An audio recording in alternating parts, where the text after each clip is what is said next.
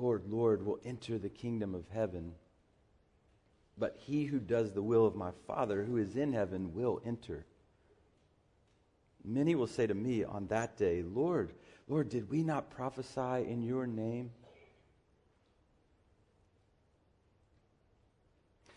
And in your name cast out demons? And in your name perform many miracles? And then I will declare to them, I never knew you. Depart from me, you who practice lawlessness. Well, this is frightening because the Lord is speaking to people who were deeply religious. Church people. People who thought they were going to heaven. People who were self-deceived. Those who said they believed but had no fruit in their lives that proved it. Those who were hearers and had intellectual knowledge of the word but were not doers of the word. Well, each of us likely at least know people who are going to hear this awful declaration. Our pastor is very kind to us to remind us regularly to be suspect of our own spirituality. And in 2 Peter 1, verse 10 this morning, we were reminded to be all the more diligent to make certain about his calling and choosing of you. So, in an effort to be certain, I would like to, this morning, in addition to our text, point you to some tools, maybe ask some questions where we can, together, hopefully would be helpful in examining our hearts. One of those tools is this little book, and I want to tell you some more about that. But first, the idea of this audit, like an audit, came to my mind. The idea of conducting an audit, and the definition for audit is interesting. It says a formal examination of an organization or individual's account or financial situation. And I thought about our account before the Lord. Apart from Christ, because of sin, we have an infinite negative in our account. Christ is perfectly righteous, and when we're in him, he wipes away all of our sins and applies all of his righteousness to our account. And on Judgment Day, the only line item in the accounting that will matter will be, are we in Christ or not? If we're not, we're on our own. Well, I hope we're all in Christ. But as we work through the passage this morning, let's be willing to ask ourselves any hard question. Like I said, one of the tools that I want you to be aware of is this little book. If you don't already know about it, it's called The Almost Christian Discovered. And it has a secondary title, or The False Professor Tried. This may be a little book. You can see that. It carries a very big stick.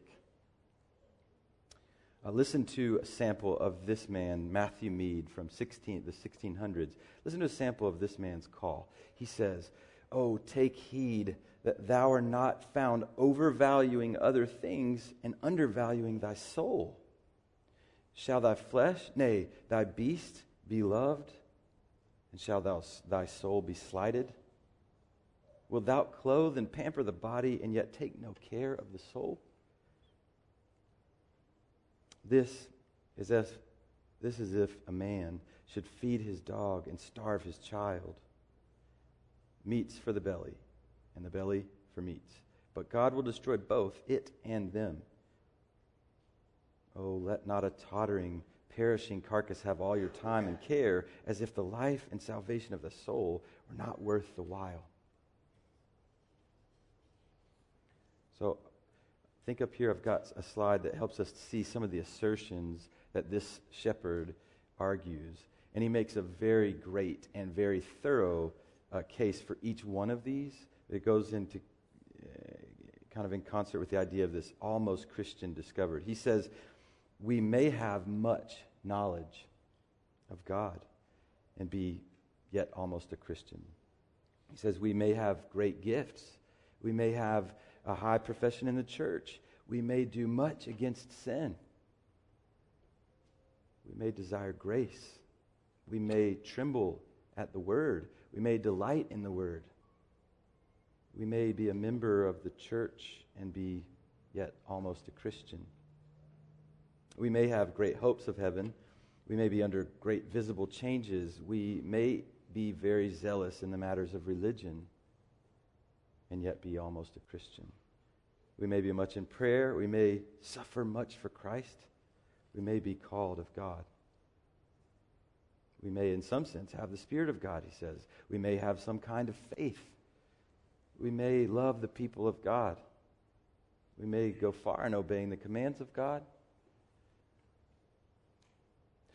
We may do all as to the external duties that a true Christian can and yet be no better than almost a Christian. I'm very thankful for this book. It's terribly wonderful. It has been a blessing to me. And I have placed a bunch of copies over here to the right. It's maybe 10 copies, but if you want one, I want you to take it. It would be an honor for us to give this to you. If you get there and it's run out, there's a paper. Write your name on it. We would love to provide you a copy. This is a tool for you to begin this audit process, to be sure, like we've read this morning, of your calling. If you do read it, catch this note of the author. It's important. It says, the gospel does not speak things to wound believers, but to awaken sinners and formal professors.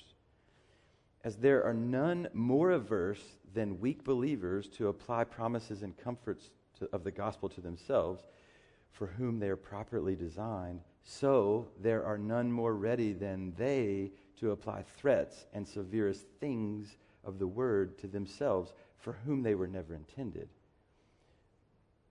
As the disciples, when Christ told them, one of you shall betray me, they that were innocent suspected themselves most and therefore cry out, Master, is it I? So, weak Christians, when they hear sinners reproved or the hypocrite laid open in the ministry of the word, they presently cry out, is it I? Well, it's not my intention in any way to cause fear for any Christian this morning. In fact, 2 Timothy 1:7 says, for God gave us a spirit not of fear, but of power and love and self-control. My intention is more in line with 1 John 5:13. It says, I write these things to you who believe in the name of the Son of God, that you may know that you have eternal life. Certainly the Lord wants us to know that we have eternal life. But I believe by asking ourselves hard questions, we'll get serious about dealing with any uncertainty. If we can't stand before hard questions now, we will not do well on our day of judgment, right? If we find through the audit that we're not in good standing, now is a moment where we still have time to turn to the Lord for mercy and grace. So, for our text this morning, I've selected 2 Timothy 3:1-5 as our jumping off point. And for the audit, the big question is, do I hold to a form of religion but deny its power? So let's read our text here together. 2 Timothy 3. But realize this, that in the last days difficult times will come, for men will be lovers of self, lovers of money, boastful, arrogant, revilers, disobedient to parents, ungrateful, unholy, unloving, irreconcilable, malicious gossips, without self-control, brutal, haters of good, treacherous, reckless, conceited, lovers of pleasure rather than lovers of God, holding to a form of godliness, although they have denied its power. Avoid such men as these. I plan to focus mainly on verse 5, holding to a form of godliness, although they denied its power, and I hope to answer these questions. Who does this, denies its power, and what is the power denied? I've kind of broken down our time into 3 sections. 1, unbelieving professors, 2, unspiritual possessors, and 3, unmeasurable power. It should be immeasurable power, but we can look at that together later. This is diving into the middle of the second letter from Paul, where he's encouraging Timothy in his work as a pastor. The gospel of Jesus Christ was going out, and many were being told that they were sinners in need of a Savior. And Jesus was and is God, the Lamb who came to take away sin. The gospel that taught and still teaches that each man and woman has an infinite sin, an infinite amount of sin in their heart, and that because of this, we all fall short of the glory of God and find ourselves separated from a holy God, completely unable to approach Him, fully deserving eternal punishment. We're God's enemy, fundamentally offensive to Him in every way. So the church then is a body, the church that this pastor is preaching to is a body of born again or born of the Spirit believers who the Spirit of God has opened their eyes to this sin problem and caused them and us, as we gather this way, to believe that Jesus is the Son of God and the perfect example to follow in living for the glory of God. However, from the outset of the church, there have been imposters. Some, to be sure, for selfish gain. Hypocrites who were ambassadors of Satan. Factious people who are used to hurt the church and lead people away. And others who came for the blessing only, entering through the wide gate. Longing for God to give them happiness or victory or ease or status. And then others come who are babes in Christ, not yet mature, and they're there but kind of flopping around like a toddler. And it's a little hard to judge the fruit of their lives. But here in this passage, Paul is explaining that in the church, which should look different from the world, there are those who are acting like normal, fleshly, worldly, godless people. Well, there's several things that I would like to clarify about the passage to kind of help frame up the context. And we can understand the last times to be seasons during the days after Christ's first coming, but before His second coming. We can also understand difficult times to be seasons of opposition to the church, seasons of violent assaults against the church. And like labor pains, these seasons of difficulty are gradually getting worse and worse with less and less gaps between them. The world has always been full of self-loving people, so let us understand with the context here, Paul's warning to Timothy and to us is that in these coming days, the reason why he's making this list and trying to draw a line of distinction is because in these coming days, these difficult seasons, people will even act like this in the church. And of course, we see a strong admonition to avoid any leader who conducts himself in this way. False teaching and ungodly living go hand in hand. And certainly false teachers create disorder in the church. So let's listen to Jesus on the subject in Matthew 24. He says, Jesus came out from the temple and was going away when His disciples came up to point out the temple buildings to Him, and He said to them, "Do you not see all these things? Truly, I say to you, not one stone will be left upon another, which will not be torn down." As He was sitting on the Mount of Olives, the disciples came to Him privately, saying, "Tell us, when will these things happen, and what will be the sign of your coming and of the end of the age?" Jesus answered and said to them, "See to it that no one misleads you, for many will come in my name, saying, 'I am the Christ,' and will mislead many. You will be hearing of wars and rumors of wars. See that you are not frightened.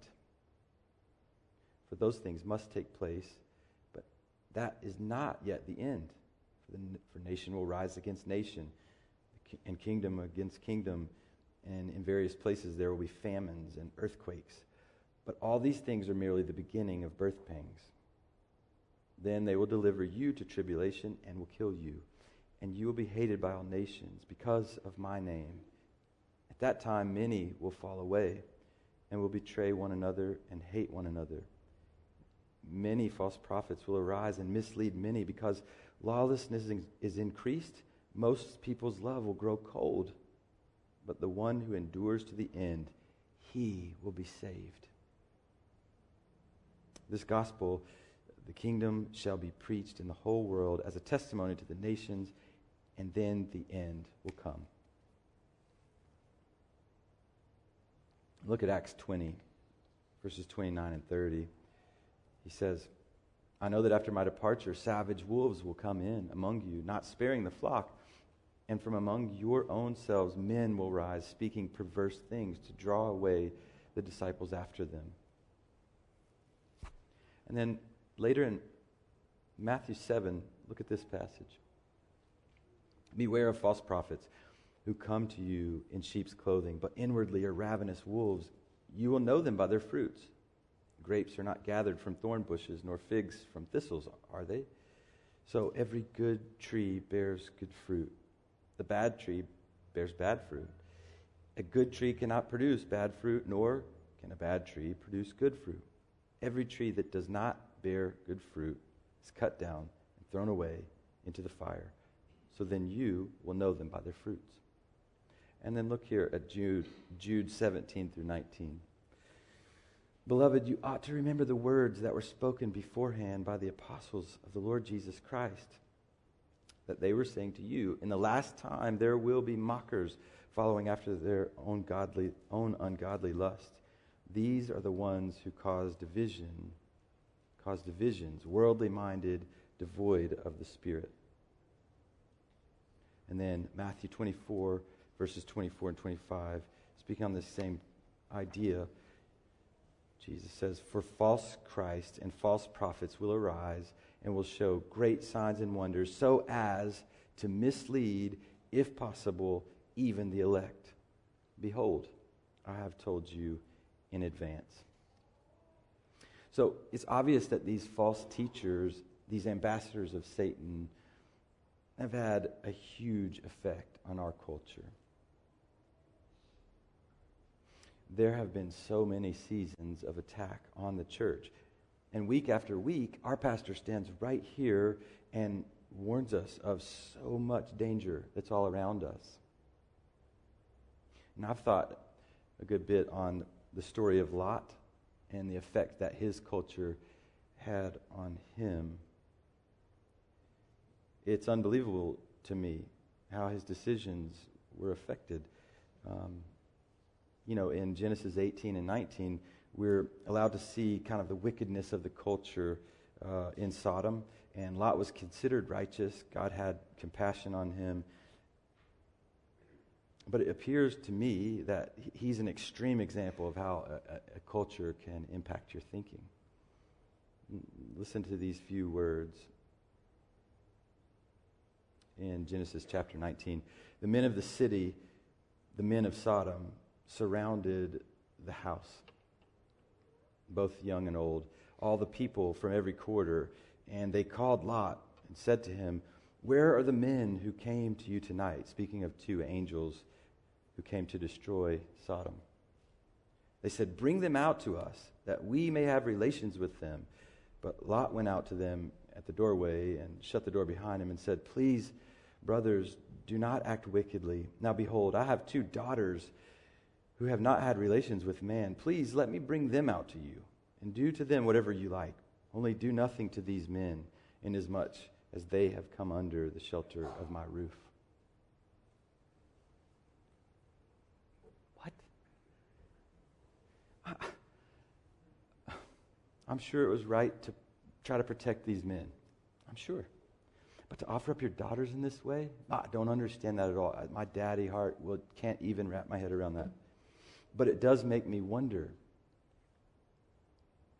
how does the wicked culture that we live in affect us in ways that we're unaware?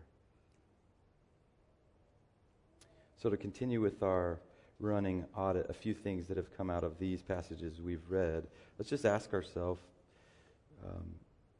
one, has my love grown cold?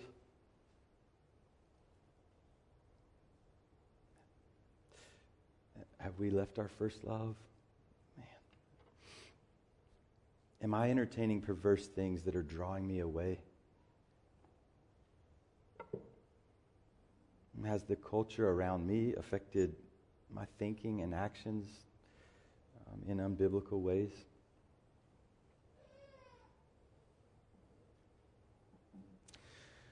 This is a war, and we're right in the middle of the battleground.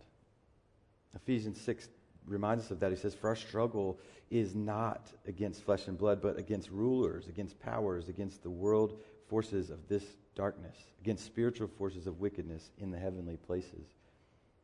So the war's been on, and the seasons of difficulty are getting worse, and the assaults have been and continue to be violent on the church. The effects have been, we'll say it, immeasurable. The culture is completely dominated by self-worship.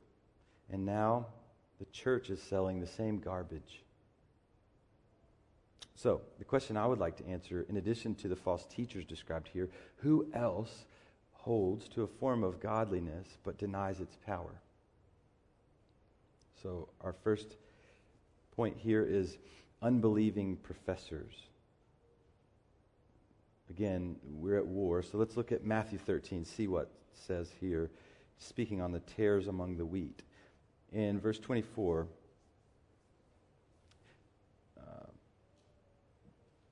Jesus presented another parable to them, saying, the kingdom of heaven may be compared to a man who sowed good seed in his field. But while his men were sleeping, the enemy came and sowed tares among the wheat and went away. But when the wheat sprouted and bore grain, the tares became evident also. The slaves of the landowner came and said to him, Sir, did you not sow good seed in your field? How then does it have tares? And he said to them, An enemy has done this. The slave said to him, Do you want us then to go and gather them up? But he said, No. For while you are gathering up the tares, you may uproot the wheat with them. Allow both to grow together until the harvest. And in the time of the harvest, I will say to the reapers, First gather up the tares and bind them in bundles to burn them up, but gather the wheat into my barn. See, the enemy wants to make us be divided. He wants us to have disunity, and he wants to make a mockery of the church by having it filled up with imposters. And when they act like the world can cry out, hypocrite, and silence their own conscience. So, as we approach this list that we have before us, let's ask God to expose anywhere that we might look like the world here.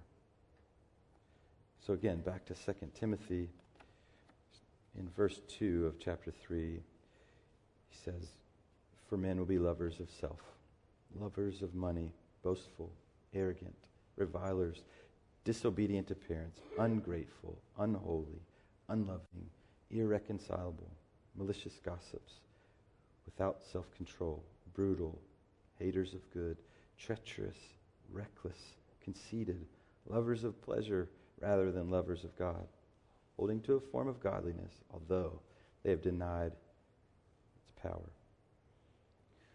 So first on the list is lovers of self. And I heard one of my former pastors speak about this and say that self-love is really the sewer pipe that all the rest of this garbage flows out of. So it's helpful to kind of see this list as different expressions of self-love. If we're lovers of self, if we're practicing that, we're opposed to God. And rather than Philippians 2, which is this great example and marching orders for the church that kind of says, do nothing from selfishness or empty, conceit, but with humility of mind, regard one another as more important than yourself. Like this self-love kind of turns it on its head. Let's play out the opposite. Let's say the mantra of loving self is this: do everything in selfishness and empty conceit. Ugh. But in pride, regard everyone else as less important than yourself. Look out only for your interest and never for others in this great competition. See, this is pride. God is opposed to the proud, and vice versa. Therefore, these are not Christians that are being dealt with in this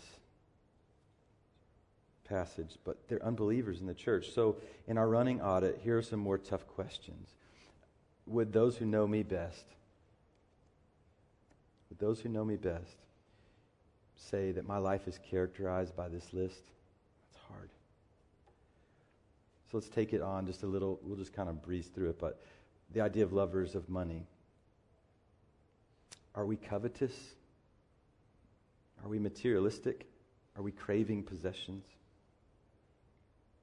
Are we boastful? Are we a braggart? Am I the hero of every story? Are we arrogant? Are we self-exalting, determined to have our own way? Or are we revilers? Are we abusive and slanderous?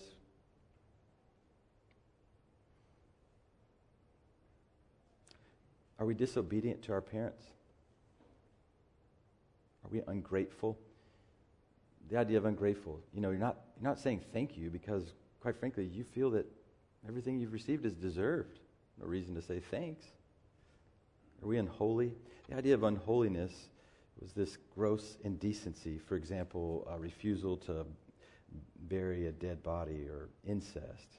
A kind of being committed to a lust with no thought of propriety, decency, or personal reputation. We might say shameless. Are we shameless? Are we unloving? The idea carries the idea of heartless, without even the natural affection, kind of like you don't even love your own family. Irreconcilable. Those who refuse to change no matter how despite their own situation, how bad it becomes, are not willing to forgive, don't really want forgiveness from anyone else. Malicious gossips. Are we hateful accusers? Are we set on harming others? Expressing our jealousy and anger? Are we without self-control? Just no care for what others think, just totally controlled by the passions of our lust? Are we brutal? Are we insensitive and malicious, even eventually becoming kind of savage, just purposefully hurtful? Haters of good. This idea is that we hate what should be loved, but we love what should be hated. We see a lot of that in the world today, don't we? Treacherous. Are we guilty of betrayal or deception? Reckless. Are we careless? Are we kind of rash and just so occupied with self that we don't even really notice what's going on with others around us? Are we conceited? Do we have much higher view of self than is justified? And lovers of pleasure rather than lovers of God. This is hard to see in our world right now. The idea of, in addition to wanting comfort in all of the extravagance of life, that these people take kind of a sadistic pleasure in harming others and love it not more than God, but love it rather than God. Again, this is all part of the enemy's plan to sow these type of people into the church, people who think that they're Christians. But the fruit of their life is wickedness. Because of false teaching and these false teachers, there are many who think that they're Christians who are not. They've come in through the wide gate. So let's look at that gate. Matthew 7, 13 and 14, speaking on the narrow and the wide gate is where we see this. It says, enter through the narrow gate, for the gate is wide and the way is broad that leads to destruction. And there are many who enter through it. But for the gate is small and the way is narrow that leads to life. And there are few who find it. So another question you can add if you're taking them down is, have I come through the narrow gate? Now, I want to explore this. What is the narrow gate? Let's look more at that. Let's turn to, if you want to read up here, John chapter 3, Jesus' conversation with Nicodemus. It goes like this. Now there was a man of the Pharisees named Nicodemus, a ruler of the Jews. This man came to Jesus by night and said to him, Rabbi, we know that you have come from God as a teacher, for no one can do the signs that you do unless God is with him. And Jesus answered and said to him, Truly, truly, I say to you, unless one is born again, he cannot see the kingdom of God. Nicodemus said to him, how can a man be born when he's old? He cannot enter a second time into his mother's womb to be born, can he? And Jesus answered and said, Truly, truly, I say to you, unless one is born of water and the Spirit, he cannot enter into the kingdom of God. That which is born of the flesh is flesh, and that which is born of the Spirit is spirit. Do not be amazed that I said to you, you must be born again. The wind blows where it wishes, and you hear the sound of it, but do not know where it comes from or where it's going. So is everyone who's born of the Spirit. So to enter through the narrow gate, we must be, one, born of the Spirit. And then in Luke 18, speaking to the rich young ruler, we see more on this issue. It says, the ruler questioned him, saying, Good teacher, what shall I do to inherit eternal life? And Jesus said to him, Why do you call me good? No one is good except God alone. You know the commandments. Do not commit adultery. Do not commit murder. Do not steal. Do not bear false witness. Honor your father and mother. And he said, All these things I've kept from my youth. When Jesus heard this, he said to him, One thing you still lack. Sell all that you possess and distribute it to the poor, and you shall have treasure in heaven. And come, follow me. But when he heard these things, he became very sad, for he was extremely rich. And Jesus looked at him and said, How hard is it for those who are wealthy to enter the kingdom of God? For it is easier for a camel to go through the eye of a needle than for a rich man to enter the kingdom of God. They who heard it said, Then who can be saved? But he said, The things that are impossible with people are possible with God. So we must be born again, and for man, on our own, it's impossible. Well, let's look at 1 John. I just want to get the first little bit, or the second bit of chapter 1 into the first little bit of chapter 2. So just bear with me. We'll just read a little bit more here. But this idea of the narrow gate, I think, is seen here well. So 1 John chapter 1 and verse 5. This is the message that we have heard from him and announced to you, that God is light, and in him there is no darkness at all. If we say that we have fellowship with him and yet walk in the darkness, we lie and do not practice the truth. But if we walk in the light as he himself is in the light, we have fellowship with one another, and the blood of Jesus, his Son, cleanses us from all sin. If we say we have no sin, we're deceiving ourselves, and the truth is not in us. If we confess our sins, he is faithful and righteous to forgive us our sins and to cleanse us from all unrighteousness. Wow. If we say that we have not sinned, we make him a liar, and his word is not in us. My little children, I'm writing these things to you so that you may not sin. And if anyone sins, we have an advocate with the Father, Jesus Christ the righteous. And he himself is the propitiation for our sin, and not for ours only, but also for those of the whole world. By this we know that we have come to know him, if we keep his commandments. The one who says, I have come to know him, and does not keep his commandments is a liar, and the truth is not in him. But whoever keeps his word, in him the love of God has truly been perfected. By this we know that we are in him. The one who says he abides in him ought himself to walk in the same manner as he walked. So, to enter the narrow gate, we must believe that God is who he says he is. Holy and completely separate from sin. And that he's just. He must punish every sin. To enter the narrow gate, we must believe that we are full of sin. That we need help. That God has provided a perfect substitute. And that Jesus, the Son of God, is that substitute. And that he totally satisfies the justice of a holy God. And once we believe all that we would want to obey his commands, that there's a change of our desire. Before, we were slaves to sin. We just wanted to do what we wanted to do. But now, our desires have changed. And we want to obey. So, another question. Have we come through the narrow gate? If so,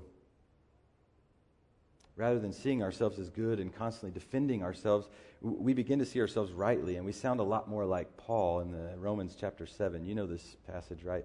Where he says, I'm doing the things I don't want to do. I don't do the things I want to do. Oh, wretched man that I am. I'm running from the very clothes I'm wearing, he says. And I'm so thankful to the Lord for those words from Paul. We saw his life was dramatically changed, and here he was struggling with sin. So we know it's common to man. It's common to Christians. But this inner battle Paul's referencing, it leads us to our second category this morning, our second point, of those who hold to a form of godliness but deny its power. And I believe a lot of us will find ourselves in this spot. We believe that God is holy. We believe we're full of sin, that we need help, that God is the substitute, that Jesus is the Son of God. We trust him. We obey his commands, and we're practicing obedience, and there is a change of desire. We do want to do that, but we find ourselves unable or maybe unwilling at times to obey. So we deny the power available to us. So our second point is unspiritual believers. Ephesians 2, talking about us being made alive in Christ. In Ephesians 2, it says, and you were dead in your trespasses and sin, in verse 2. And down in verse 4, it says, but God, being rich in mercy, because of his great love with which he loved us, even when we were dead in our transgressions, made us alive together with Christ. And by grace you have been saved. And raised us up with him and seated us with him in the heavenly places in Christ Jesus, so that in the ages to come he might show the surpassing riches of his grace in kindness toward us in Christ Jesus. We were dead in our sins, spiritually dead. But God made us alive together with Christ to show us the riches of his grace and for us to do work that he's prepared beforehand. Let's look at Romans 6, 17 through 18. But thanks be to God that though you were slaves of sin, you became obedient from the heart to that form of teaching to which you were committed, and having been freed from sin, you became slaves of righteousness. See, it says we're freed from sin. So we don't have to do that. We don't have to sin. Well, that's amazing. That means the moments that we choose to, though, are moments that we deny the power. Right? Is that fair? A little naughty? Okay. Nodding of the head. Good. I see you. Look at Galatians 5, 16 through 25. But I say, walk by the Spirit, and you'll not carry out the desire of the flesh.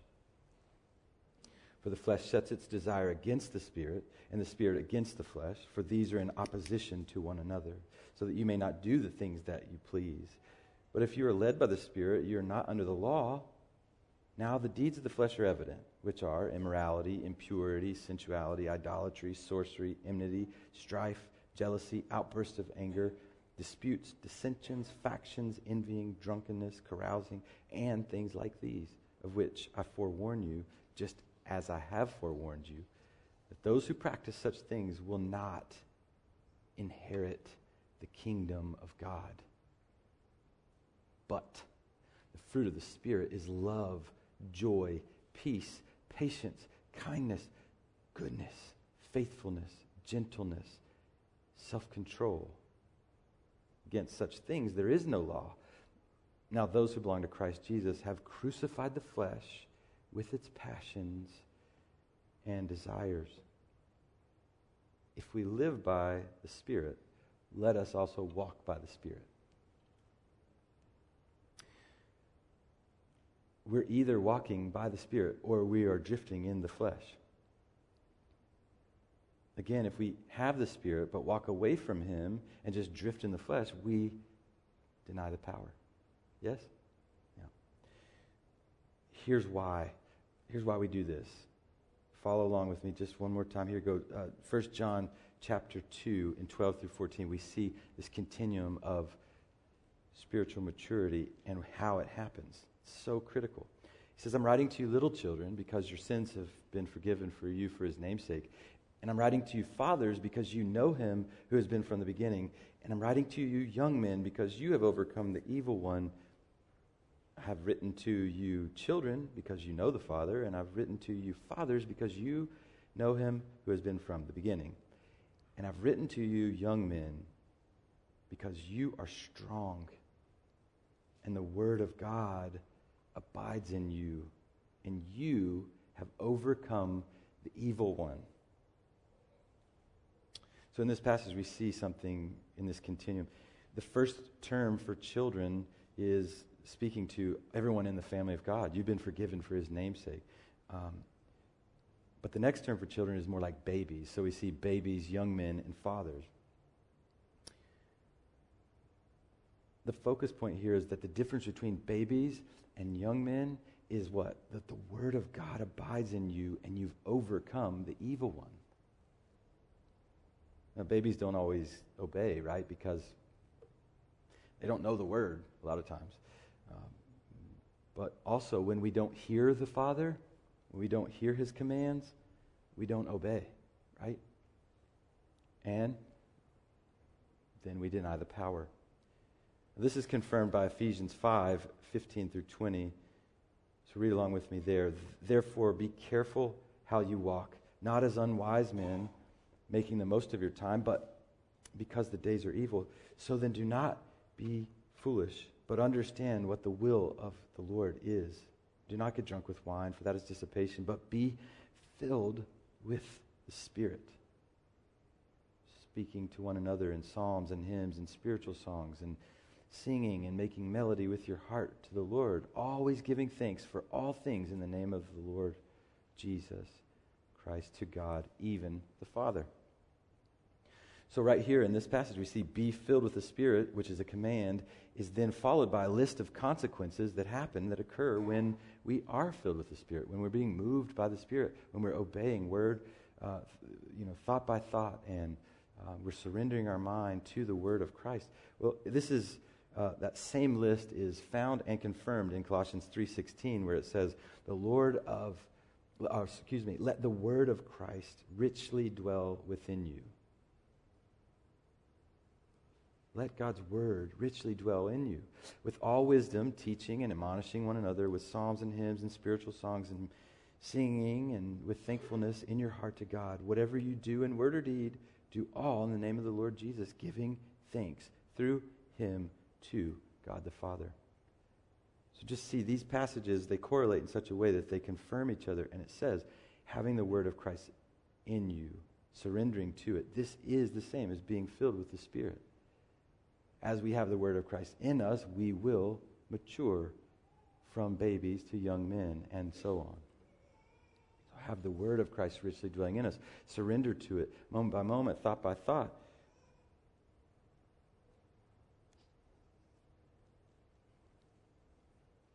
So we have the Spirit of God, we have the word, and we have the ability to obey. But still, if I'm honest, I'm right here, we as believers, we often deny the power that we're talking about. And in those fleshly moments, that's what we're doing. We're just denying it. But I guess we get to our third point. What exactly is the power that's being denied? So let's talk about this. This is very exciting. So the third point, unmeasurable or immeasurable power. The power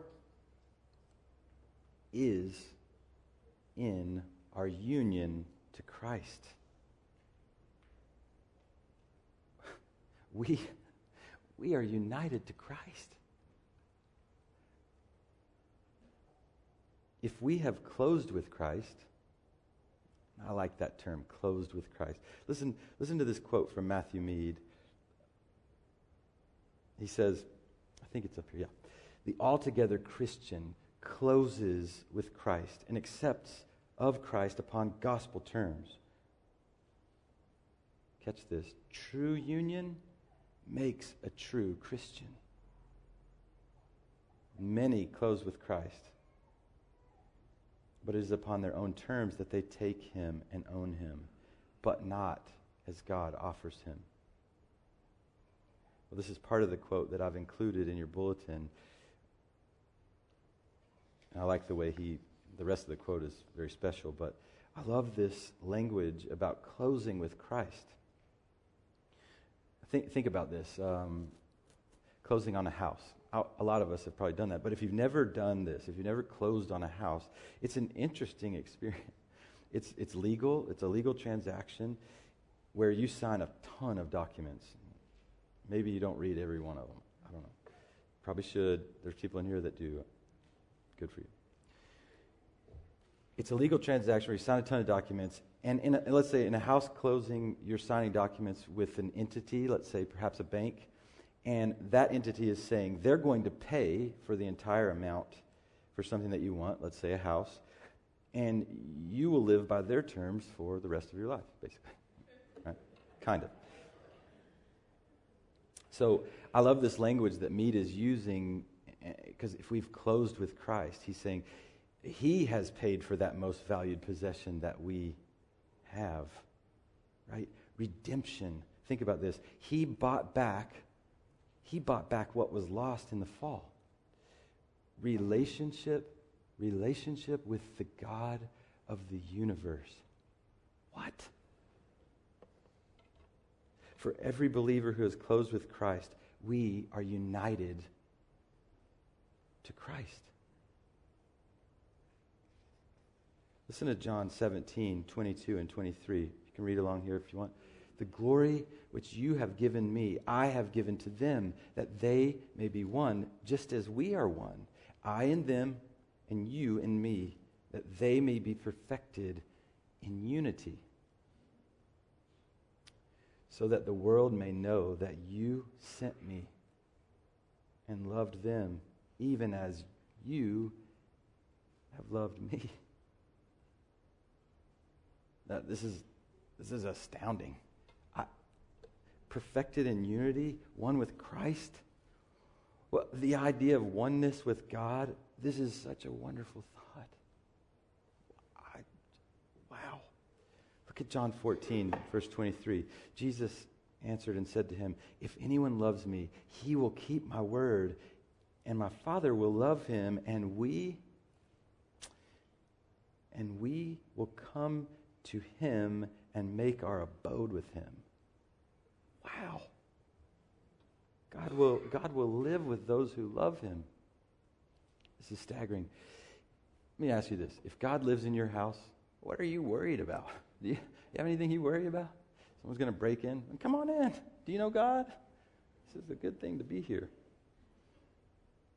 Galatians 2:20, I have been crucified with Christ, and it is no longer I who live, but Christ lives in me. And the life which now I live, in the flesh. I live by faith in the Son of God who loved me and gave himself up for me. In Colossians 3:3-4. For you have died and your life is hidden with Christ in God. When Christ, who is our life, is revealed, then you also will be revealed with him in glory. We can surely agree here with Philippians 3:8-9, right? More than that, I count all things to be loss in the view of the surpassing value of knowing Christ Jesus my Lord, for whom I have suffered the loss of all things and count them but rubbish, so that I may gain Christ and may be found in him, not having a righteousness of my own derived from the law, but that which is through faith in Christ, the righteousness which comes from God on the basis of faith.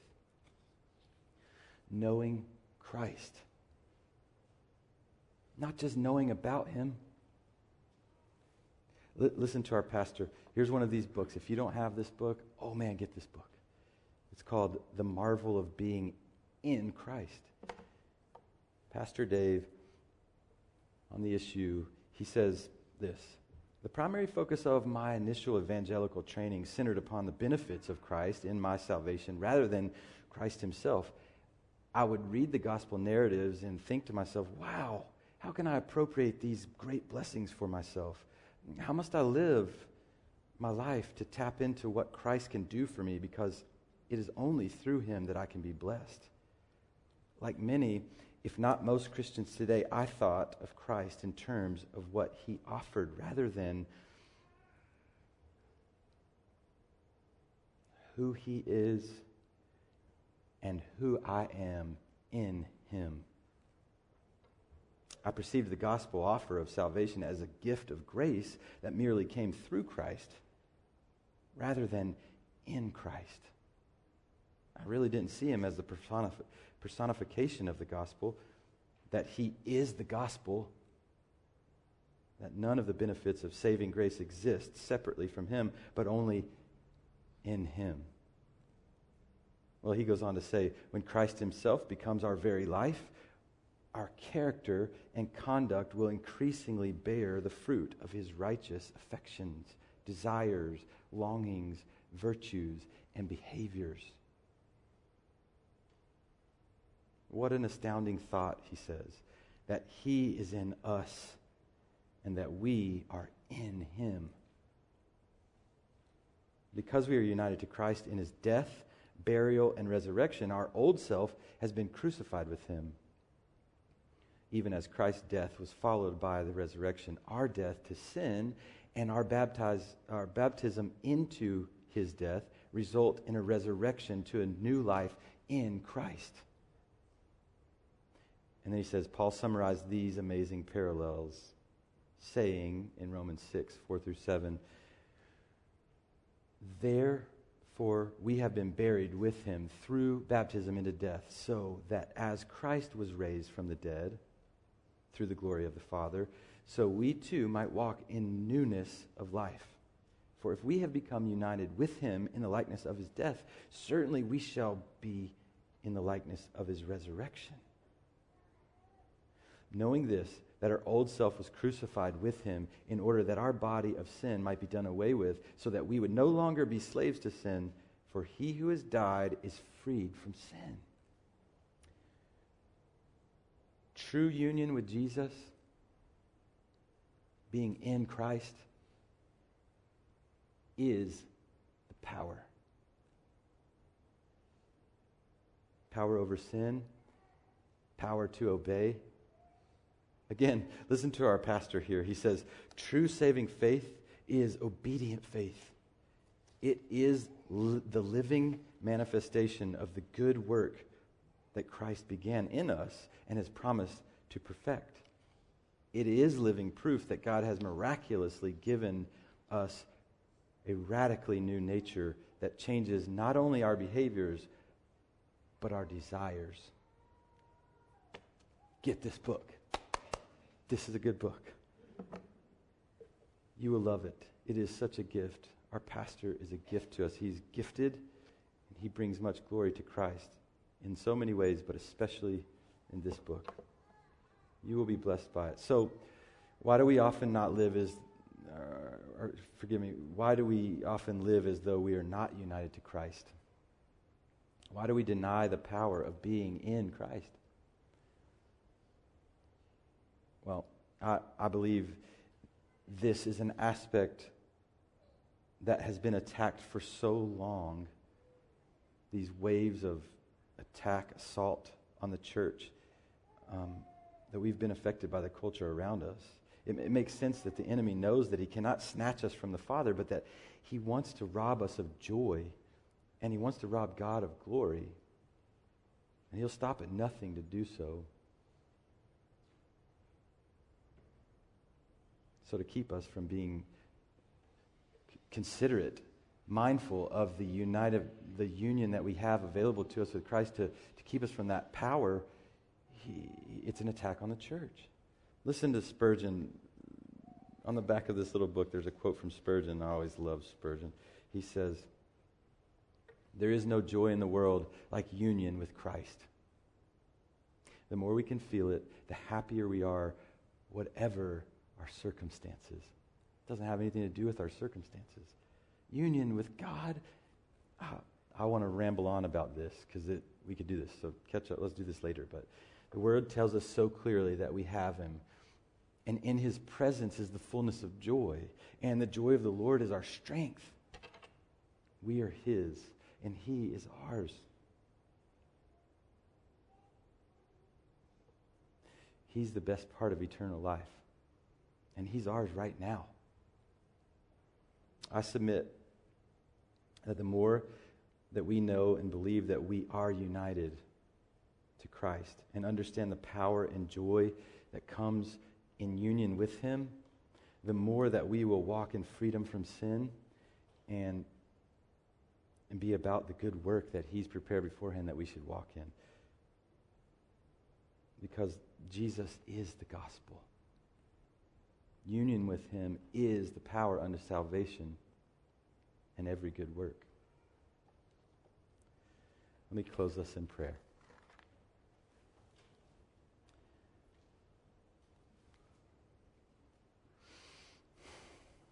God, You're so kind to us.